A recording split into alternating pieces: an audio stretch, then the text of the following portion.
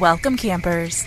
I'm your camp counselor, Alicia, and for the next 3 weeks, you will be joining me and my co-counselors, Ashley and Jeremy, as we take you on a trip into the great outdoors.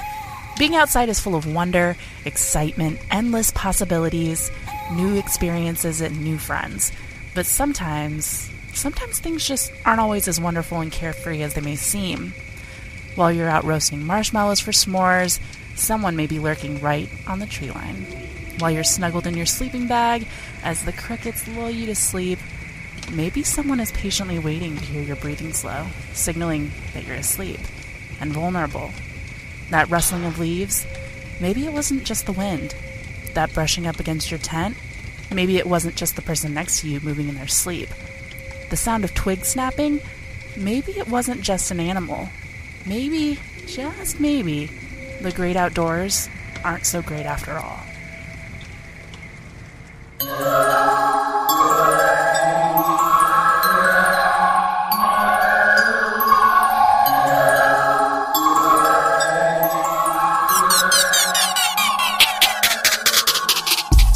Hello again, Murd Nerds. This is the last episode of our summer camp special episodes, and I'm kind of sad about it because we've had a blast. Yeah, Camp Murd Nerds. After this episode, we will be going outside of our home state of Indiana and around the world covering cases of the unsolved, missing, and strange true crime, which I like the strange true crime. True crime. It's going to be weird going from just covering one state to broadening our horizons and covering the rest of what the world has to offer. But I think the three of us are ready. What do you think? I'm ready. And I also think that's the coolest effing golf cart ever. That is pretty fucking cool. I'm ready. I'm ready to expand out a little bit. I love the ideas of these things, so close to home, but I'm ready to hear some Wyoming. Yeah, we put ourselves in a corner that was just too small of a niche. Like, it was just too hard to find anything. Well, and it was good, and I liked it, and it felt great. But we knew from the beginning that we weren't going to just stay in Indiana. Yeah, it was like kind of a jump off point. Yeah, it was a little stepping stone. Well, yeah. You guys got 25 great episodes out of that, out of the state of Indiana. So, I mean, that's... Yeah. I'm 28. sure that there's 28. Yeah. This is episode 28. Well, I know, but you only did we 25 in the state of Indiana. I'm stupid. I was like, wait a second. Your camping ones have been all over the United States. I did try to find an Indiana camping one. I couldn't find one. Interesting. But there's plenty.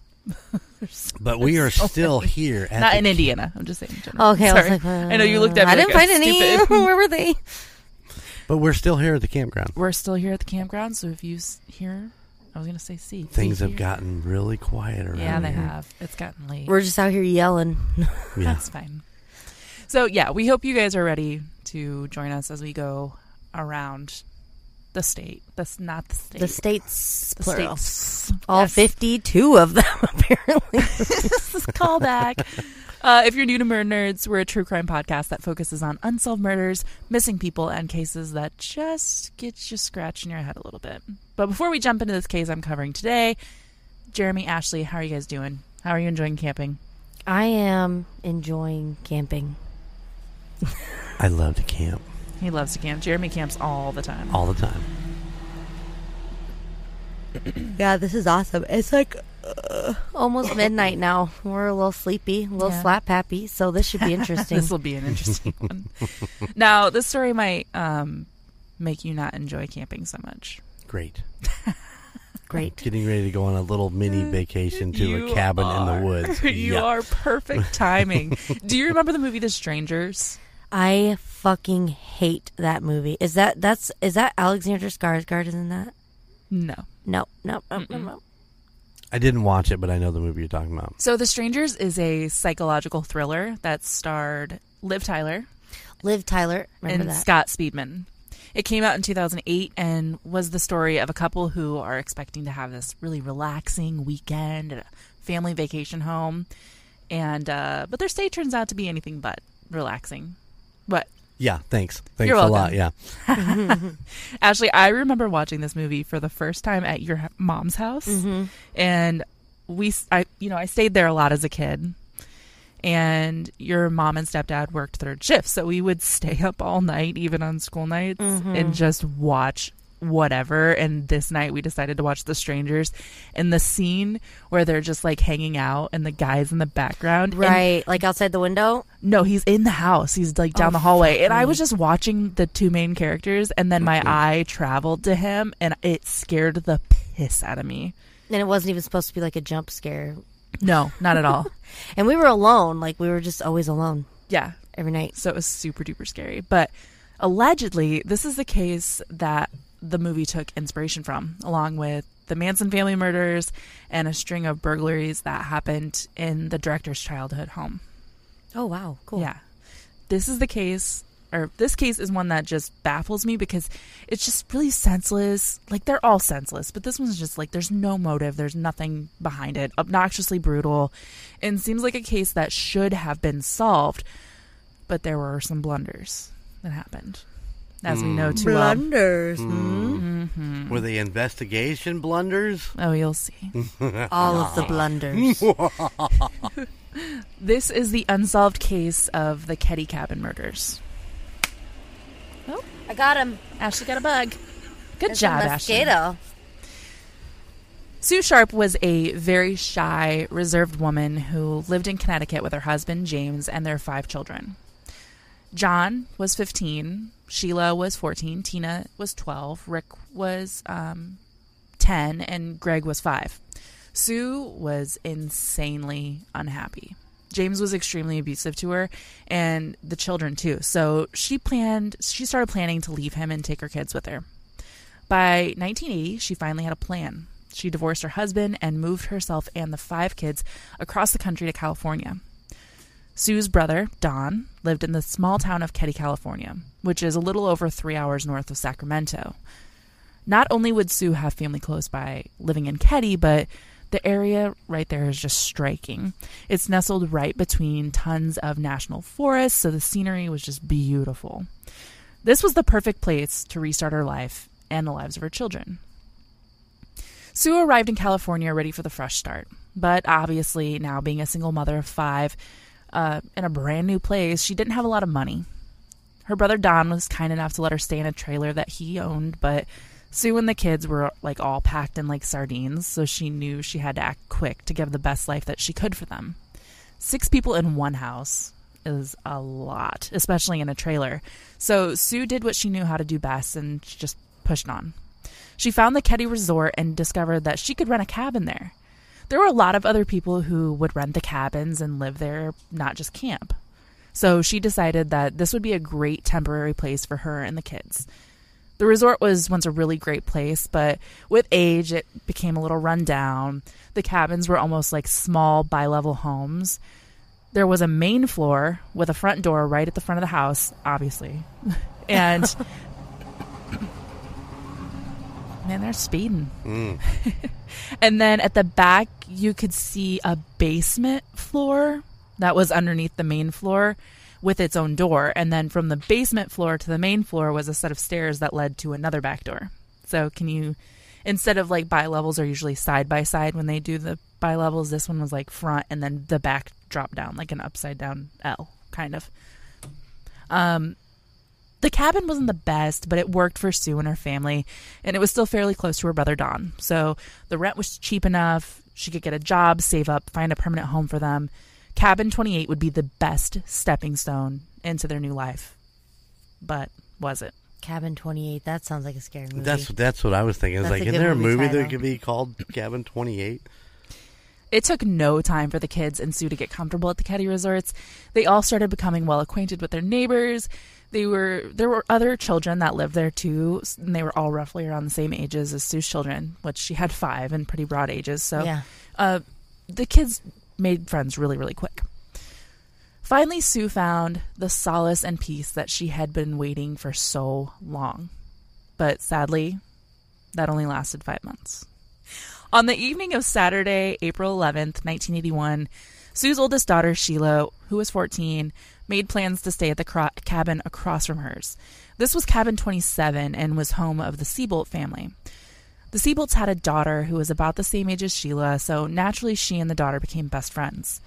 Tina, age 12, had been playing all day with her friend who lived in cabin 26. Cabin 26 was home to the Smart family, and it was right next to the Sharp cabin. So Tina was still there when Sheila left. Her older brother, John, who was the 15-year-old, was out exploring and being a teenager with his best friend, Dana Wingat. I'm unsure if Dana was a resident of the Keddie Resort or not, but I would assume so since the resort is pretty much all the Sharp kids knew. While all of her older children were out having fun with their friends, Sue stayed home with the younger two siblings, Rick and Greg. Rick and Greg had their friend Justin Smart over for a sleepover, and Justin Smart is from cabin 26. So Justin lived with his mother and stepfather, Marilyn and Martin Smart, and an older brother in cabin 26. Cabin 26 is also where Tina was said to be playing all day long. At around 10 p.m., Tina decided that she wanted to come home. To set the scene a little better, Tina, Sheila, and Sue all shared a room, and then the three boys, John, Rick, and Greg, shared the other room. So at some point after 10 p.m., John and his friend Dana came back to cabin 28. The events that occurred after they returned aren't officially known. The next morning, Sunday, April 12th, Sheila woke up at around 7 a.m. from her sleepover at cabin 27. She decided she was ready to leave the Seabolt's cabin and headed back home. As she went in the front door, which led directly into the living room, she walked into a nightmare. At the entrance of the doorway laid her brother John. Next to him was his best friend Dana, and by their family couch was her mother, all dead. Everything was covered in blood. The floor, the ceilings, walls, and their bodies were covered in blood. Sheila immediately thought of her younger siblings and went back into the boys' room. There she found Rick, Greg, and Justin all unharmed and sound asleep. The moment she realized they were okay, she took off back outside into cabin 27 where she stayed the previous night. There she told her friend's father, James Seabolt Sr., what she had seen, and that her brothers and their friend were still sleeping inside the home. James followed Sheila back to her family's cabin, where he walked in and witnessed for himself just how brutal these murders were. To avoid the boys from seeing the living room, he woke them up and told them that they would be climbing out of the bedroom window. When he got all of them out and over to his cabin, he called the owners of the Keddie Resort and relayed what had happened to them. The co-owner, Jan Albin, called the local county police at 8:05 a.m. The first deputy on the scene was Hank Clement. He couldn't believe what had gone on and didn't understand how Sheila wasn't in complete shock and in hysterics. This definitely was going to scar her for the rest of her life. The entire living room was a scene out of a horror movie. The detective who was running the case was Doug Thomas, and instead of calling in homicide from his local police department, he called in the organized crime unit from Sacramento. This group was known for being corrupt at this point in time. John was located right at the entrance on his back. He was bound with electrical tape and wires. He was also covered in blood from the neck down. His neck had been completely slit open. He had injuries from a blunt object also. Dana was laying face down right next to John. He had also been bound with electrical tape and wires. He and John, for some reason, were bound together. So they were bound separately at the wrists and at the ankles, and then somehow bound together. With electrical tape and wires? Yes. Odd. His head was slightly resting on a pillow, but had been completely destroyed by a blunt object. Although his head was crushed, he had also been manually strangled. I'm assuming he was strangled and then afterwards somebody did the damage to his head. Sue was laying on her side next to the couch. She was bound at her wrists and ankles with electrical tape and wires just like the boys, and also her wrists were tied to her ankles with medical tape, almost like she was in a fetal position with her knees up to her chest. She was nude from the waist down, and she had been gagged with a blue bandana and her own underwear, which were kept in her mouth by medical tape that had been wrapped around her head several times. Jesus Christ. Yeah. She also had a bruise on the side of her head that was in the shape of the butt of a Daisy Powerline 888 rifle. Sue's throat was also slashed open, and she had been stabbed numerous times very violently. She was partially covered with a blanket, but it didn't look like it was put there carefully or like on purpose, like some murderers try to make like the situation better by trying to put a blanket on her, on them. It's like a sign of remorse. Yes, Yeah. it was kind of just like thrown in her direction. Do you explain how they know that it was a I was daisy? literally I was gonna ask that as soon as They she's done don't talking. explain it. They just said that it was in the I mean, that's shape. pretty That's specific so for... specific for Yeah. the butt of a gun being a bruise on someone. Mm-hmm. I'm Yeah, sure they don't explain. That's interesting. Yeah. All the victims had been assaulted with a blunt object at least a few times due to their injuries. The biggest sign on the bodies was the amount of stabbing that occurred. It was, for lack of better term, overkill. If you're a regular consumer of true crime content, you learn to know that most times when someone is stabbed so many times, it's more of a personal crime. The attacker is angry at this person, and they keep just taking that anger out on them. It's the same with strangulation by hand. That's a very personal way to kill someone. So they're not only been bludgeoned by something hard. Yes. They were strangled and stabbed. At least Dana was strangled. Okay. He's the only one that didn't have his throat cut open. Gotcha. Okay. Extreme overkill. Oh, for sure. The victim's blood was obviously absolutely everywhere on the scene. It covered the floors, the walls, the ceilings, the sofa, even on the bed in the bedroom that Sue shared with her daughters. By the way the blood stained the house, it seemed to investigators that they had been assaulted and then moved. They also believed this was plausible due to blood being on the bottoms of Sue's feet and then on the bottoms of John and Dana's shoes. They were clearly still alive when there was blood on the floor, hence why they walked in it. Cops were able to get DNA evidence from the bodies. It was from a piece of tape, but considering it was before it was able to be used, it was just collected and then put away. Mm-hmm. After inspecting the bodies, the investigators moved on to the home. There seemed to be no signs of forced entry, so whomever came into the home was more than likely someone that Sue and or her children knew. They tried to pull fingerprints off the handles and the doorways and the handrails, but only one didn't have a known source. So, and that was found on the outside handrail that led from outside by the basement floor to the main floor. So basically what you mean is they all matched people in the house except for one. Yes. Okay. Yes. The authorities were starting to believe that whoever did this wore gloves, and further evidence proved that they knew what they were doing. They discovered that the phone inside had been pulled off the hook, all the lights were turned off in the entire house, and then the blinds throughout the house had been closed shut.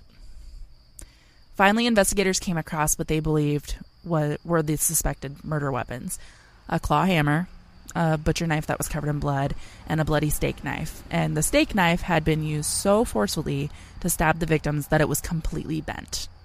Jeez. Yeah. Later in the day, officers found another bloody knife that was located in a trash can behind the Keddie General Store, but it's not known if that was connected to the murders or not. While cops were focusing on the scene in cabin 28, Sheila realized that one of her siblings was still not accounted for. 12-year-old Tina. The last Sheila had known was that Tina was playing at cabin 26 the night before, and she hadn't seen her since. This was the cabin of Martin and Marilyn Smart. The authorities found out that Tina did go back home at 10 p.m., but that was the last time anyone had seen her. Investigators decided that since this murder was also turning into a possible kidnapping, that they needed to call in the FBI. When they got a hold of this case, they believed that she had been abducted from the home and taken elsewhere from the crime scene. So they started a manhunt on foot with dogs and by using helicopters to search in and around the Keddie area. They had no luck at all, and there was no sign of Tina anywhere. On April 29th, 1981, the FBI announced that they were, quote, backing off the search as the California State Department of Justice was doing a, quote, adequate job and, quote, made the FBI's presence unnecessary. This was just 2 weeks after she went missing. Investigators began interviewing and talking to those who had lived at Keddie Resort, hoping that they could get some sort of leads. The first family to be interviewed was the Seabolts, who were the family that was right across from the Sharps. They recalled seeing an unknown green van outside of the Sharp cabin at 9 p.m. the night the murders occurred. While interviewing others, there were conflicting statements about this vehicle outside the Sharps' home. Some said it was a brown car. Some said it was just a car that had a flat tire, and that's why it was outside the home. That's a big difference between a van and a car. Yeah, for sure. During interviews, one couple said that they were awoken at around 1 to 1:30 in the morning to muffled screams. but considering the cabins were pretty worn down and old, and they were all built so close to one another, they believed the screaming they were hearing was coming from someone's television. So they just ignored it, went back to sleep. And this is so crazy to me, because how often do we do this? That we just all immediately just shrug things off when we hear something weird or see something weird. And we hear so many times in these cases how someone saw or heard something and just used the most innocent answer for them. But what do we always say? Always overreact. Always overreact. But you know what? I do that too, because I will hear noises and I'll think it's like a gunshot. And then I'm like, oh, it's probably just the lumberyard, or oh, it's probably just fireworks, or, which, I mean, I've heard about any shootings, so hasn't been a gunshot yet. But I'm always like, I want to tell somebody that I heard that. Oh, yeah. That could be something. But yeah, then I'm going to be that girl that always calls every time someone drops a skateboard in the street. Right. Well, and out here you get a lot of that too. Mm-hmm. You know, you lay down in bed and you hear something funny and you're like, you just sit and listen for a while. Mm-hmm. Do I hear anything else? Okay, it was just a one-time noise. Don't know what it was, but... Yeah. Yeah, but sometimes all it takes is one shot. I know. Yep. I don't hear gunshots out here very often. So, meanwhile, Justin Smart's stepfather, Martin Smart, was being looked at as a suspect. He started coming off very suspicious. He and his wife had a roommate living with them that was an ex-con and recently out of prison. His name was Joe Bobade, I think is what it is, but he went by Bo. Both Martin and Bo had connections to drug trafficking and organized crime. Other than already having sketchy pasts, it was believed that Martin and Sue were having an affair. Whether this is true or not, no one really knows, but to me it doesn't make much sense, because it was also stated that Martin's wife, Marilyn, had become really good friends with Sue. She had told Sue that Martin was extremely abusive and violent, and since Sue had been in this same sort of situation as well, she was trying to help Marilyn find ways to get away from Martin, which Marilyn did leave Martin. Yeah, she wouldn't have been banging him. No. Marilyn left Martin the day of the murders. Like the day before, like they were murdered the night that she left him? Yes. Oh. Martin also told cops that he had a hammer that was missing from his tool collection, which was said to be a claw hammer with a blue handle. Conveniently enough, Martin moved to Reno, Nevada shortly after the murders took place.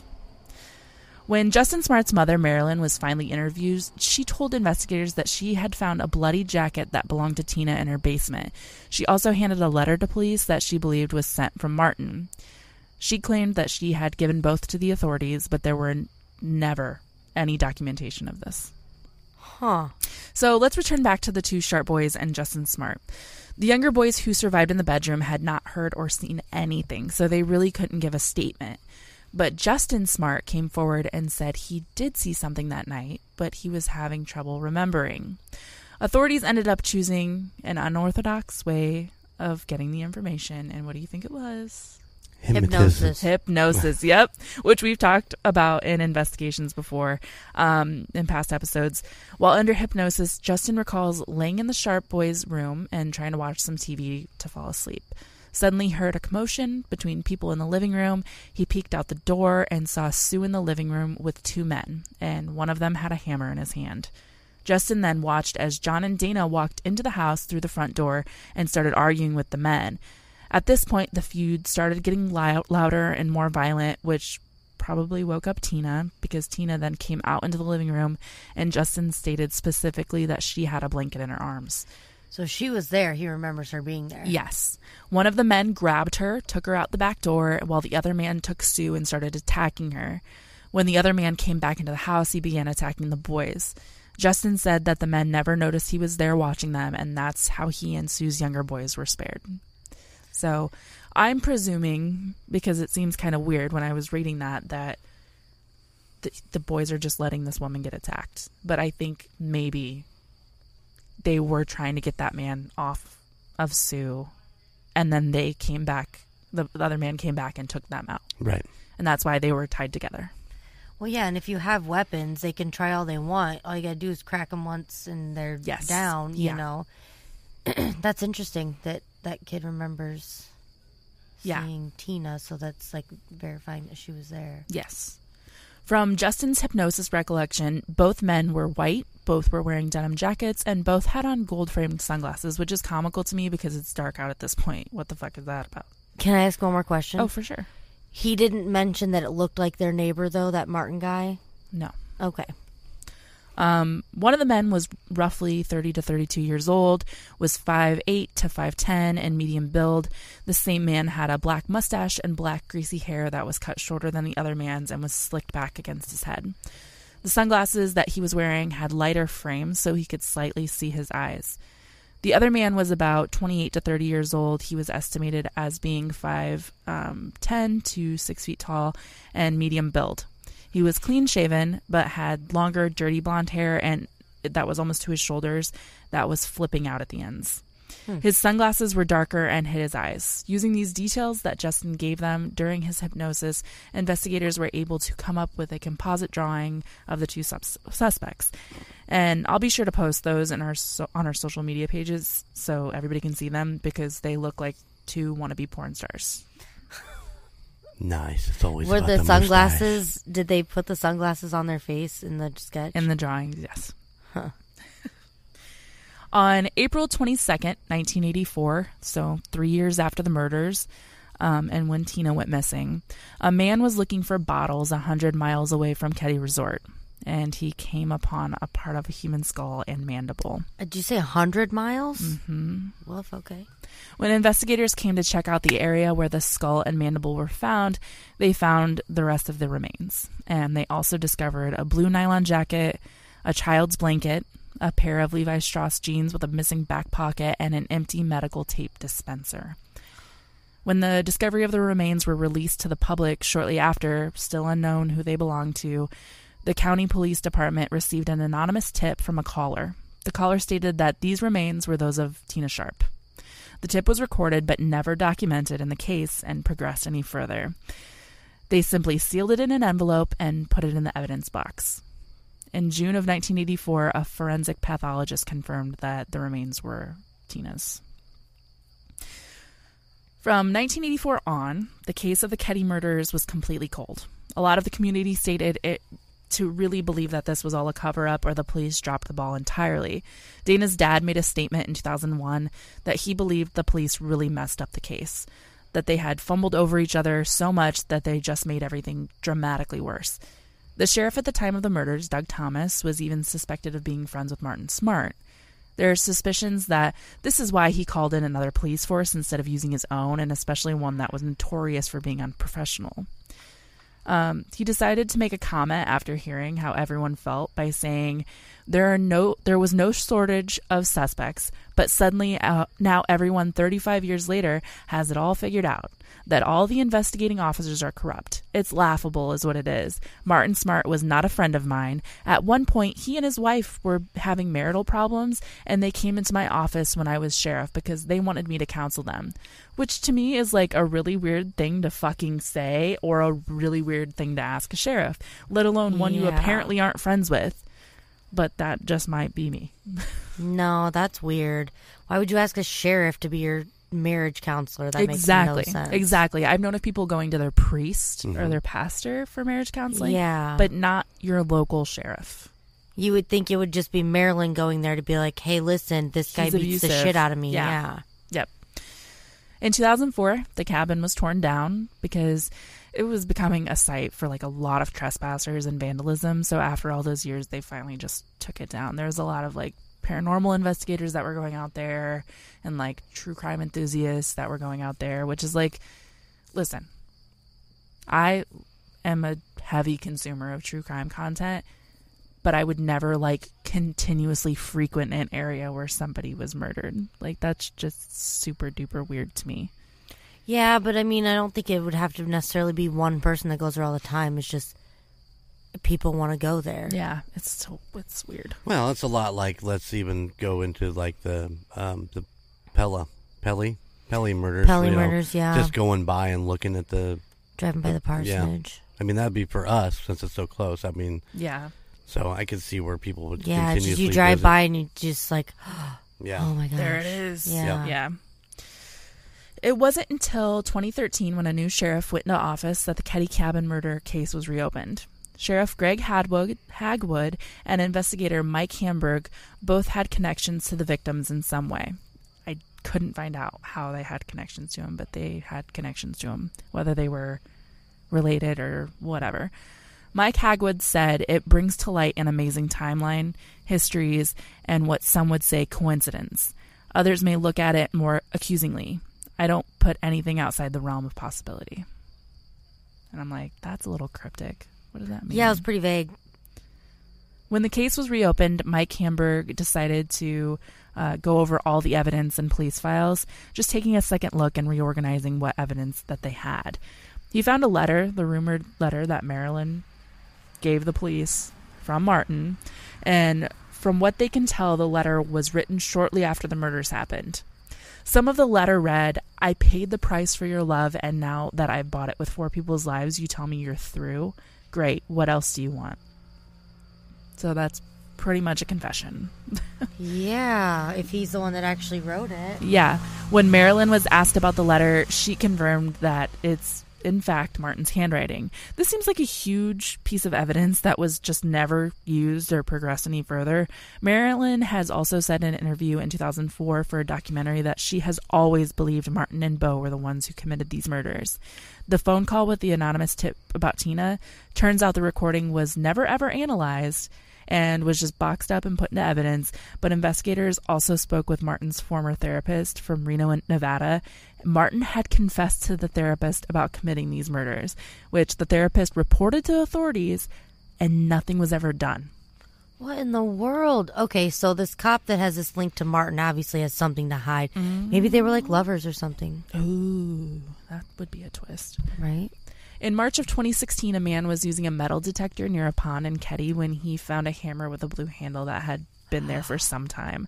This hammer matched identically to the hammer Martin said was missing from his tools. But of course, like we always hate to say. Sorry. Yep.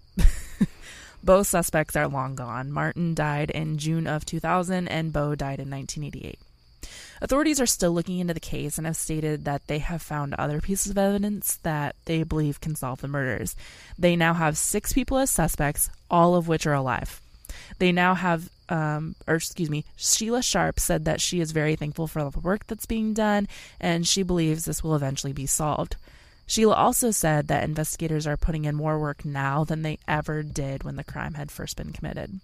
Sheila believes Martin and Bo are the ones who were involved in the murders because it makes the most sense. As of April of 2018, DNA was found on a piece of tape that was left at the scene, and it was connected back to one of the living suspects. So it seems like they're getting a little closer to solving this cold case. I can't find anything as of right now that's an update in the Keddie cabin murders, but if anything happens with this case, like always, we'll discuss it in a future episode. So do you, with saying that about the DNA and the tape, do you think that Martin was involved then? Or do you think that that lead with the tape is going to be a better lead? I don't know, because I think about tape, okay? I think about tape too sometimes. You know, tape has like a sticky edge. Mm-hmm. It's called the whole backside of it. The whole purpose of tape, yes. Fucking hate you. Oh, you mean the roll, the sides of the roll are sticky, yeah. Yes. How much of your DNA can go onto the edge of a tape? On a roll of tape? Oh, it was like touch DNA. Yeah. Yeah. So, like, what if somebody also that was at the cabins just like threw that tape in a drawer or borrowed it? Or... Yes, exactly. Yeah, so that could just be... I wonder what the significance of that gun is, the whatever 388 right. or whatever. It's like never brought up again. Nope. So that's kind of weird, especially since no one was shot. Exactly. Unless that was a older bruise or something. Like, you know what I mean? Well, it could be the fact that whoever these guys are didn't want to fire that and wake up the entire neighborhood. Like you said, the walls are thin, and they're so close together. It was just like intimidation factor. Yeah, exactly. Well, and here's another thing. Justin Smart wasn't harmed. The boys in that room weren't harmed. So if it was Martin... He would know they were there. He would know that they were there. Yes. But it's definitely two guys. We're trusting Justin's hypnosis account, right? Yes. But we're trusting that that's fact. That pretty much like there were two men there. I think what that he didn't recognize. Apparently, I think what set off me believing the hypnosis was the blanket. Yeah, because then they found the blanket near the body. Yes. Yeah. Let me see if I can pull up a picture of Martin Sharp. Excuse me, smart. Is he spooky? Yeah, my curiosity into the sketches compared to Martin, how did those match up? Oh, yeah. Like, what does his hair look like? It's cold out here. Getting chilly. I got to fart. Can I fart? You can fart. all you You want. can't cut it. What? Oh, my God. You cannot cut that. Oh my god. I farted when you were coming out the door. I thought you heard me at first, but you didn't say anything. Ooh, that's a good one. Sorry. Oh my god. Oh, God. Go that way with it. I've been holding on to that for a while. Whew. Okay, so I have Face in sweatshirt. my face is in my sweatshirt to hinder Okay, the fart I'm smell. there too. This is Martin Smart. Okay. Basic 70s dude. Oh, it kind of does look like him, doesn't it? Yep. He's got the black hair. That's Yeah. Bo, but Bo doesn't have long hair. Bo and Martin look like the same person almost. Yeah, look at that. Oh, I clicked it. I'm so sorry. That compared to that, right? With Yep. them. Sorry, I didn't mean It's okay. to do that. You can still see it. But look at how his hair flips out. Yeah, like on the sides. Yeah, but that's, I guess it could be shoulder, like kind of in the back, almost shoulder. Well, length. and how this was a And how old was Justin? I don't know. And didn't you say the flipped out haired suspect was blonde? Yes. Because that looks like he's got dark But hair if now. he's remembering through hypnosis, there could be little details that'll be like a little bit off. But they were also involved with true crime or organized crime. So Organized They crime. were such true crime enthusiasts. they were involved with organized crime. So maybe they called in a hit or something. Or Oh yeah, it's just two goons. yeah. Huh. Can I bring up a... But why? Question? Sorry, but why? Why would they be the target of the hit? Why would Sue be the target of the hit? Well, I read something, and I didn't want to bring this into the whole conversation, but that she was a prostitute, and there was two men. That's how she was getting money, because she didn't have money. But what would that have to do with the hit on her? Well, the hit could be from Martin being pissed because she was the one that convinced his wife to leave. That's what I was thinking. He found out that they were communicating, or his wife found out about the quote unquote possible affair, and that he got mad and took it out on Sue. Right. And then her sons walked in. Like, you're the whore. Yeah. Yeah. Yeah, even though he equally would have been in part of that. Yeah, for sure. I've heard that. Worse so, because he had a partner. She did not. Yeah, her husband came to California, but I think he was completely taken out of the. Yeah, I was going to ask about the husband. Yeah, I think he was completely taken out of. Like, the he whole thing. alibied out or something. Yes, that was the word I was looking for. He had an alibi. What was your question? I'm sorry. Yeah, that goes back to the husband. Oh, okay. Yeah, never. Once she left him, that was pretty much all you heard. I mean, he didn't sound like he was a very good dude. So No, yeah, you're right. That didn't even cross my mind because she left that violent situation. Yeah. And who's to say he didn't send? But would he kill his own kids? I mean, anything. Well, He's he only abusive killed. towards Oh, them. I guess he killed Tina. He killed the two oldest ones in the house. That would make sense. The only two that would be able to recollect and tell people. No, because Sheila was 14. She was the second oldest. She was. Yeah, but she wasn't home. Yeah. I'm saying he killed the 15-year-old and then he killed the 12-year-old. Mm-hmm. Everybody else was younger, so maybe. The one thing that wouldn't make sense with Martin is he knew that Tina had went back home Yeah. Well, yeah, and it would unless he thought she was going straight to bed. It really would have to be someone. I think it might have just been random, because anybody, if you put a hit out, they would know more information about there being more kids there. If it was the husband, if it was Martin, all of those people should have known that there would have been kids in that back bedroom. Mm-hmm. So it does seem like it might have just been opportunity. Yeah. Or maybe someone heard through the grapevine, oh, hey, a prostitute lives here, and it was some, like, psycho extremists that were like, you're a whore, and then her son came in to defend her, and then Tina came out, and, you know. Yeah, they just were witnesses, so they had to be taken care of. Or it's two guys that were drunk and decided they wanted to go see the prostitute, and it just turned bad. Oh, and there was I forgot to put this in there. Oh, we're not supposed to say prostitute. It's sex worker. Yes. Oh, we sorry. apologize. Yeah, my bad. God. Yeah. There was another thing I forgot to put in this. Bo and Martin were seen at a bar that night. Oh, together? Together, wearing suits, like really nice suits. And it was just like a dive bar. Like, there was no reason for them to wear suits, but it was almost as if they purposefully put these suits on so that people would be like, why are these guys wearing suits? So that they would have an alibi. Yep, they'd be noticed. Yes. Wild. Intriguing. I think I have heard this case before. I have too. I mean, I've heard all of Morbid's episodes, so I had to have heard it at some point in I time. listened to Morbid. Yeah. To get some information. Yeah. That was a good one. Good job. Thanks. You're welcome. All right, ladies and gentlemen. Well, we hope you have been enjoying the camp murders that we've been doing. We have. We have.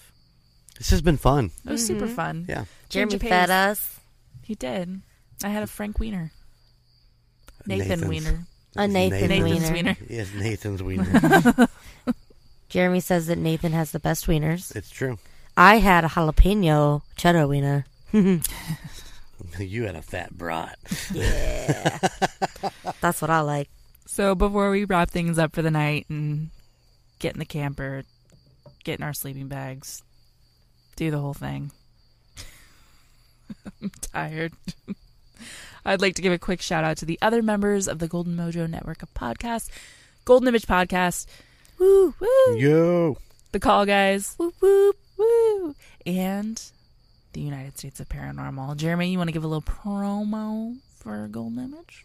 Well, you know, I've been kind of giving the same promo the whole 3 entire times time. in a row. So I'm thinking that you should go check out Golden Image Podcast because, you know, it's a family show. It's me. It's my two boys.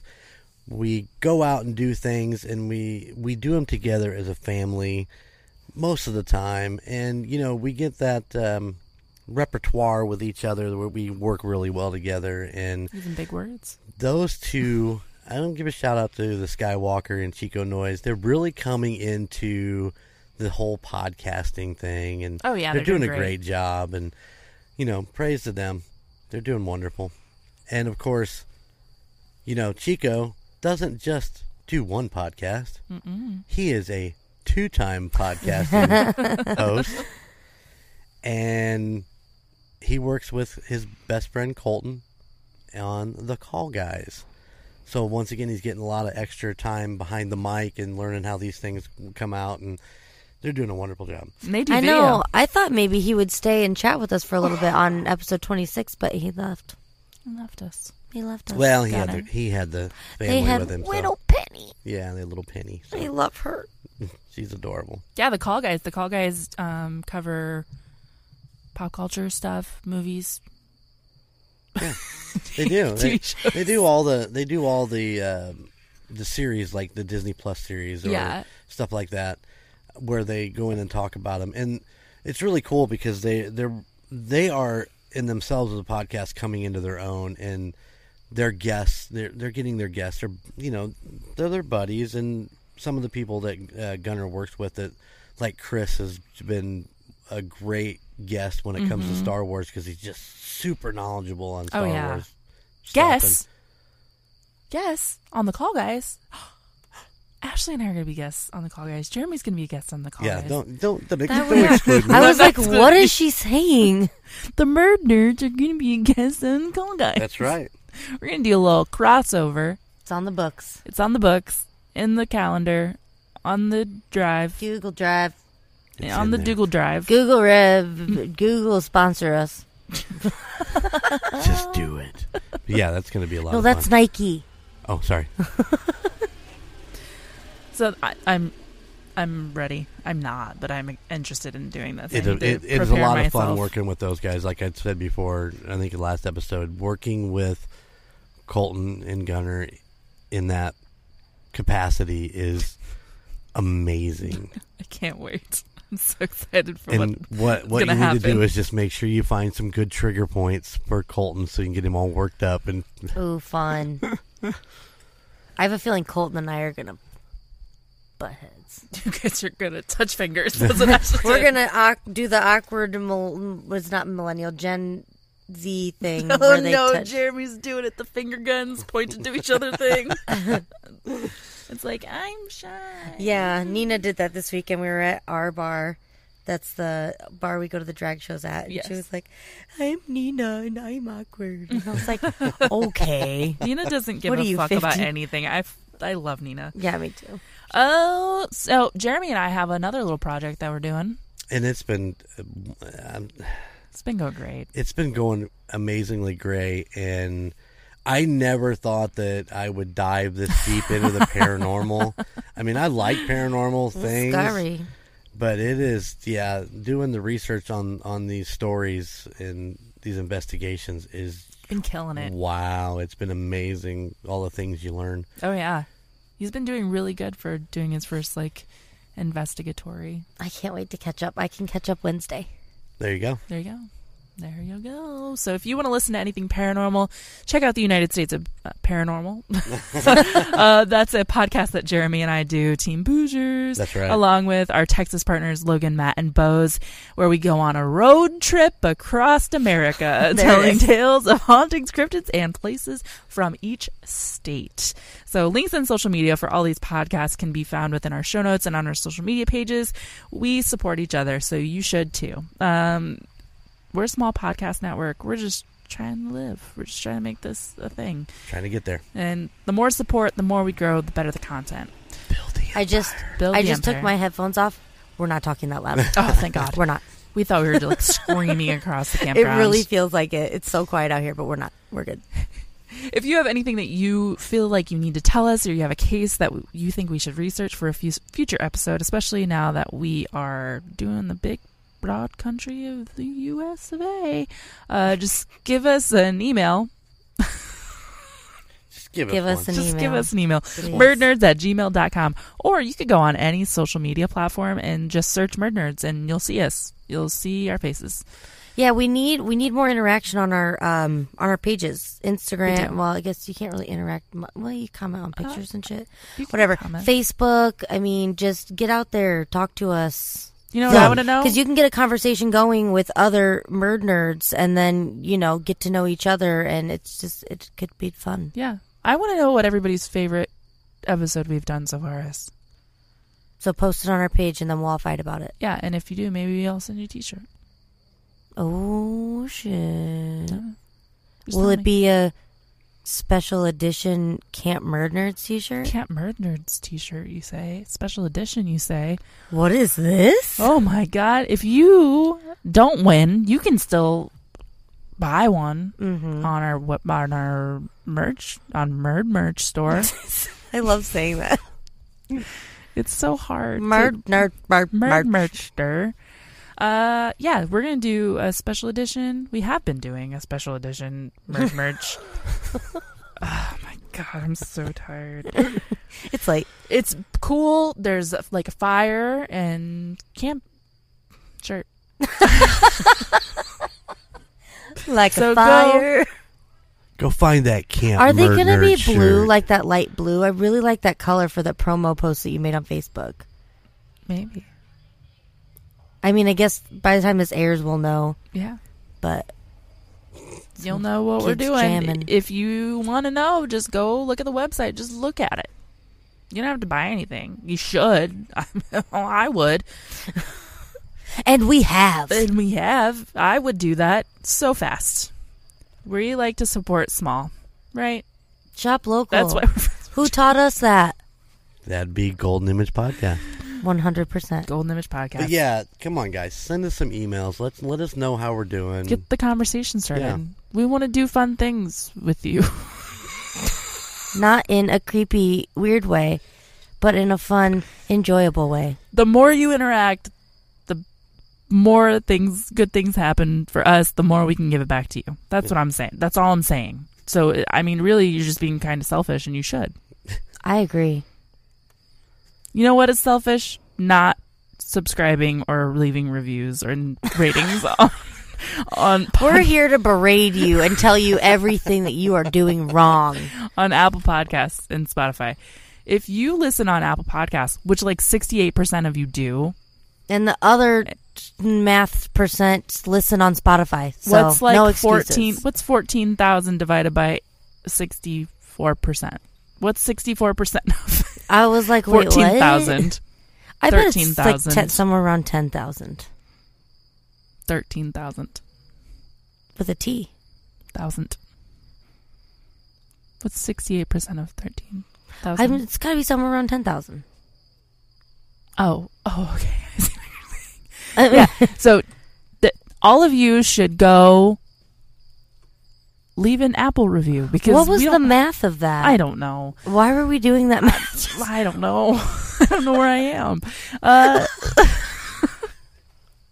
So yeah, if you listen on Apple or you listen through Spotify, you should go rate and review within the app. This is the best and easiest way to help support us here at Murd Nerds. Plus, how much does it cost?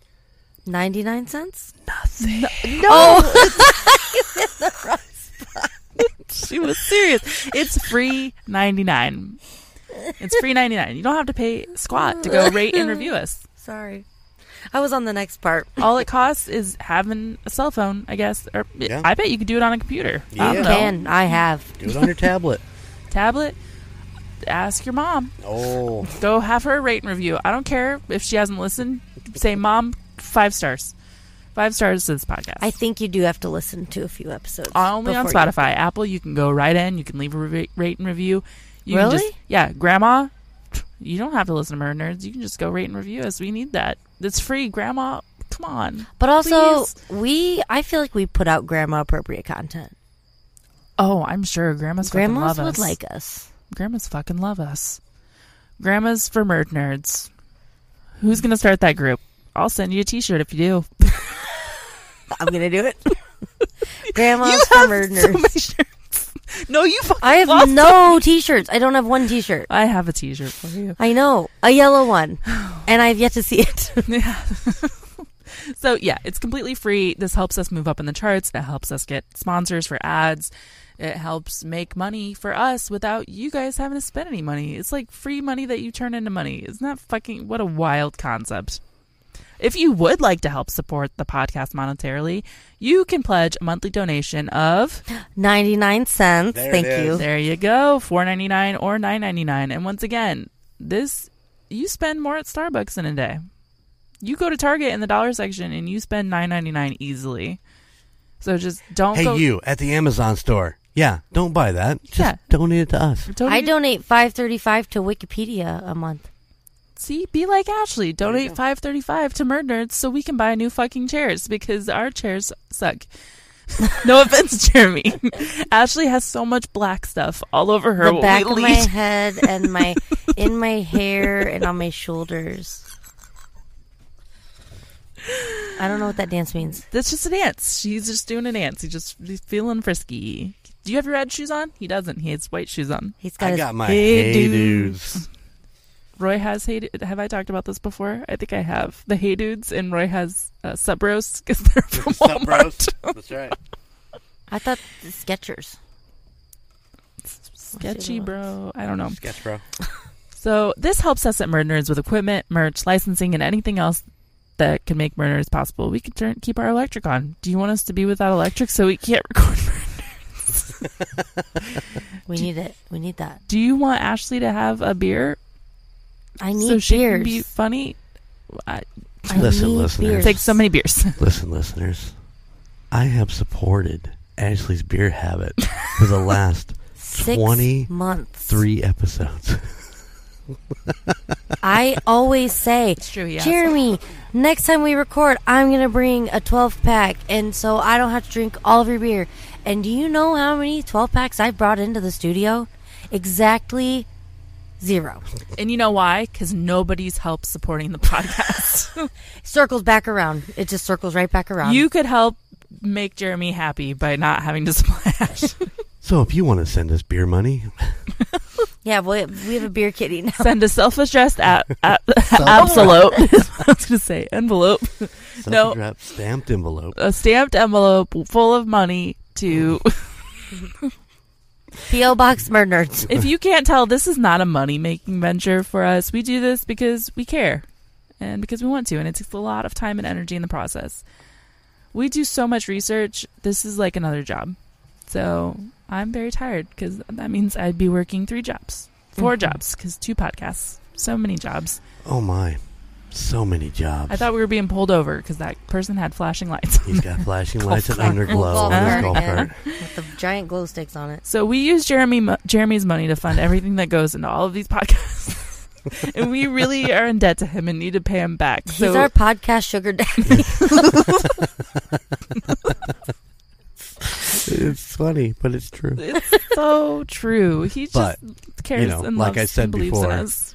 Like I said before, it's a sugar mama thing. It's Bobby. It's Bobby's mama. Oh, that's true. I love Bobby so much. She's one of my favorite people. Love you, Me Bobby. too.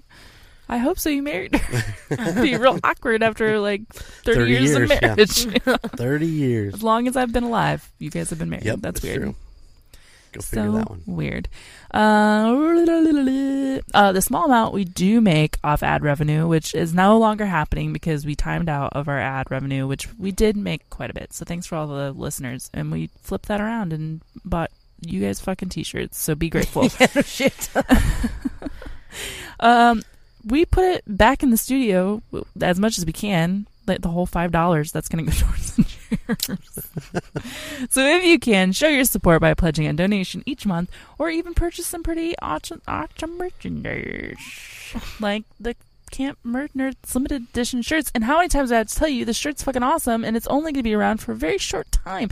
So when we get famous, and you guys have this MURDNERDS merch shirt, Camp MURDNERDS shirt, Jesus Christ. Just don't try again. They know what you mean. That's going to sell on eBay for so much money. And this is the last episode of the series, so that promotion is ending very, very soon. Yes, and we're doing this for you. I'm giving you a big fucking red flag that, hey, do this now because it'll pay off in the long run. When you can sell that on eBay for like, I don't know, tens of dollars, it's going to be worth it. It'll at least, like, you can at least get your money back at some point if you sell that t-shirt. Right, or you can on just eBay. keep it and keep the memory. The memories are priceless. So, all of that you can find in our social media pages. You can look at it. You can click through. You can just go there, go look at something. You might find something you want, and you're like, I need that. Because I have. Yeah, the moth one, too, is pretty cool. That's a fan favorite. Yep, I like that one. I still haven't bought it. I need to buy it. I want that shirt. Ashley means she did buy it, and she wears it all the time, and it's the best as she freaks out about a bug. I've been trying to snatch him out of the air for a while. All right, so now that I'm done with my tangent at the end of the episode, that's become what we're doing. Next week we start our regular broadcast back. Yep. Our Normal, regularly back to scheduled normal. episodes, except we're no longer doing it in Indiana. We're doing all over the place. Huge right. announcement. It'll be me, and I do not know what I'm doing yet, so we're all in for a surprise, including myself. So we hope you guys enjoy, and you guys asked for it, and you're getting it. See, the party's There's still a party going on somewhere, out yeah. here. Heck yeah, let's go crash it. All right, until next week, guys, stay safe out there. Bye. Bye.